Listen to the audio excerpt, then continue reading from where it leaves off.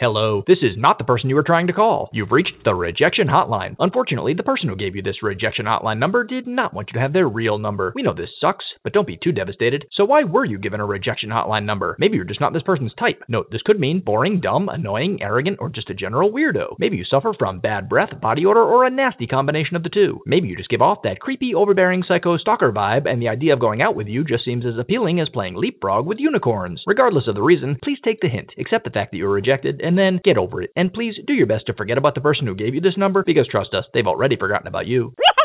HumorHotlines.com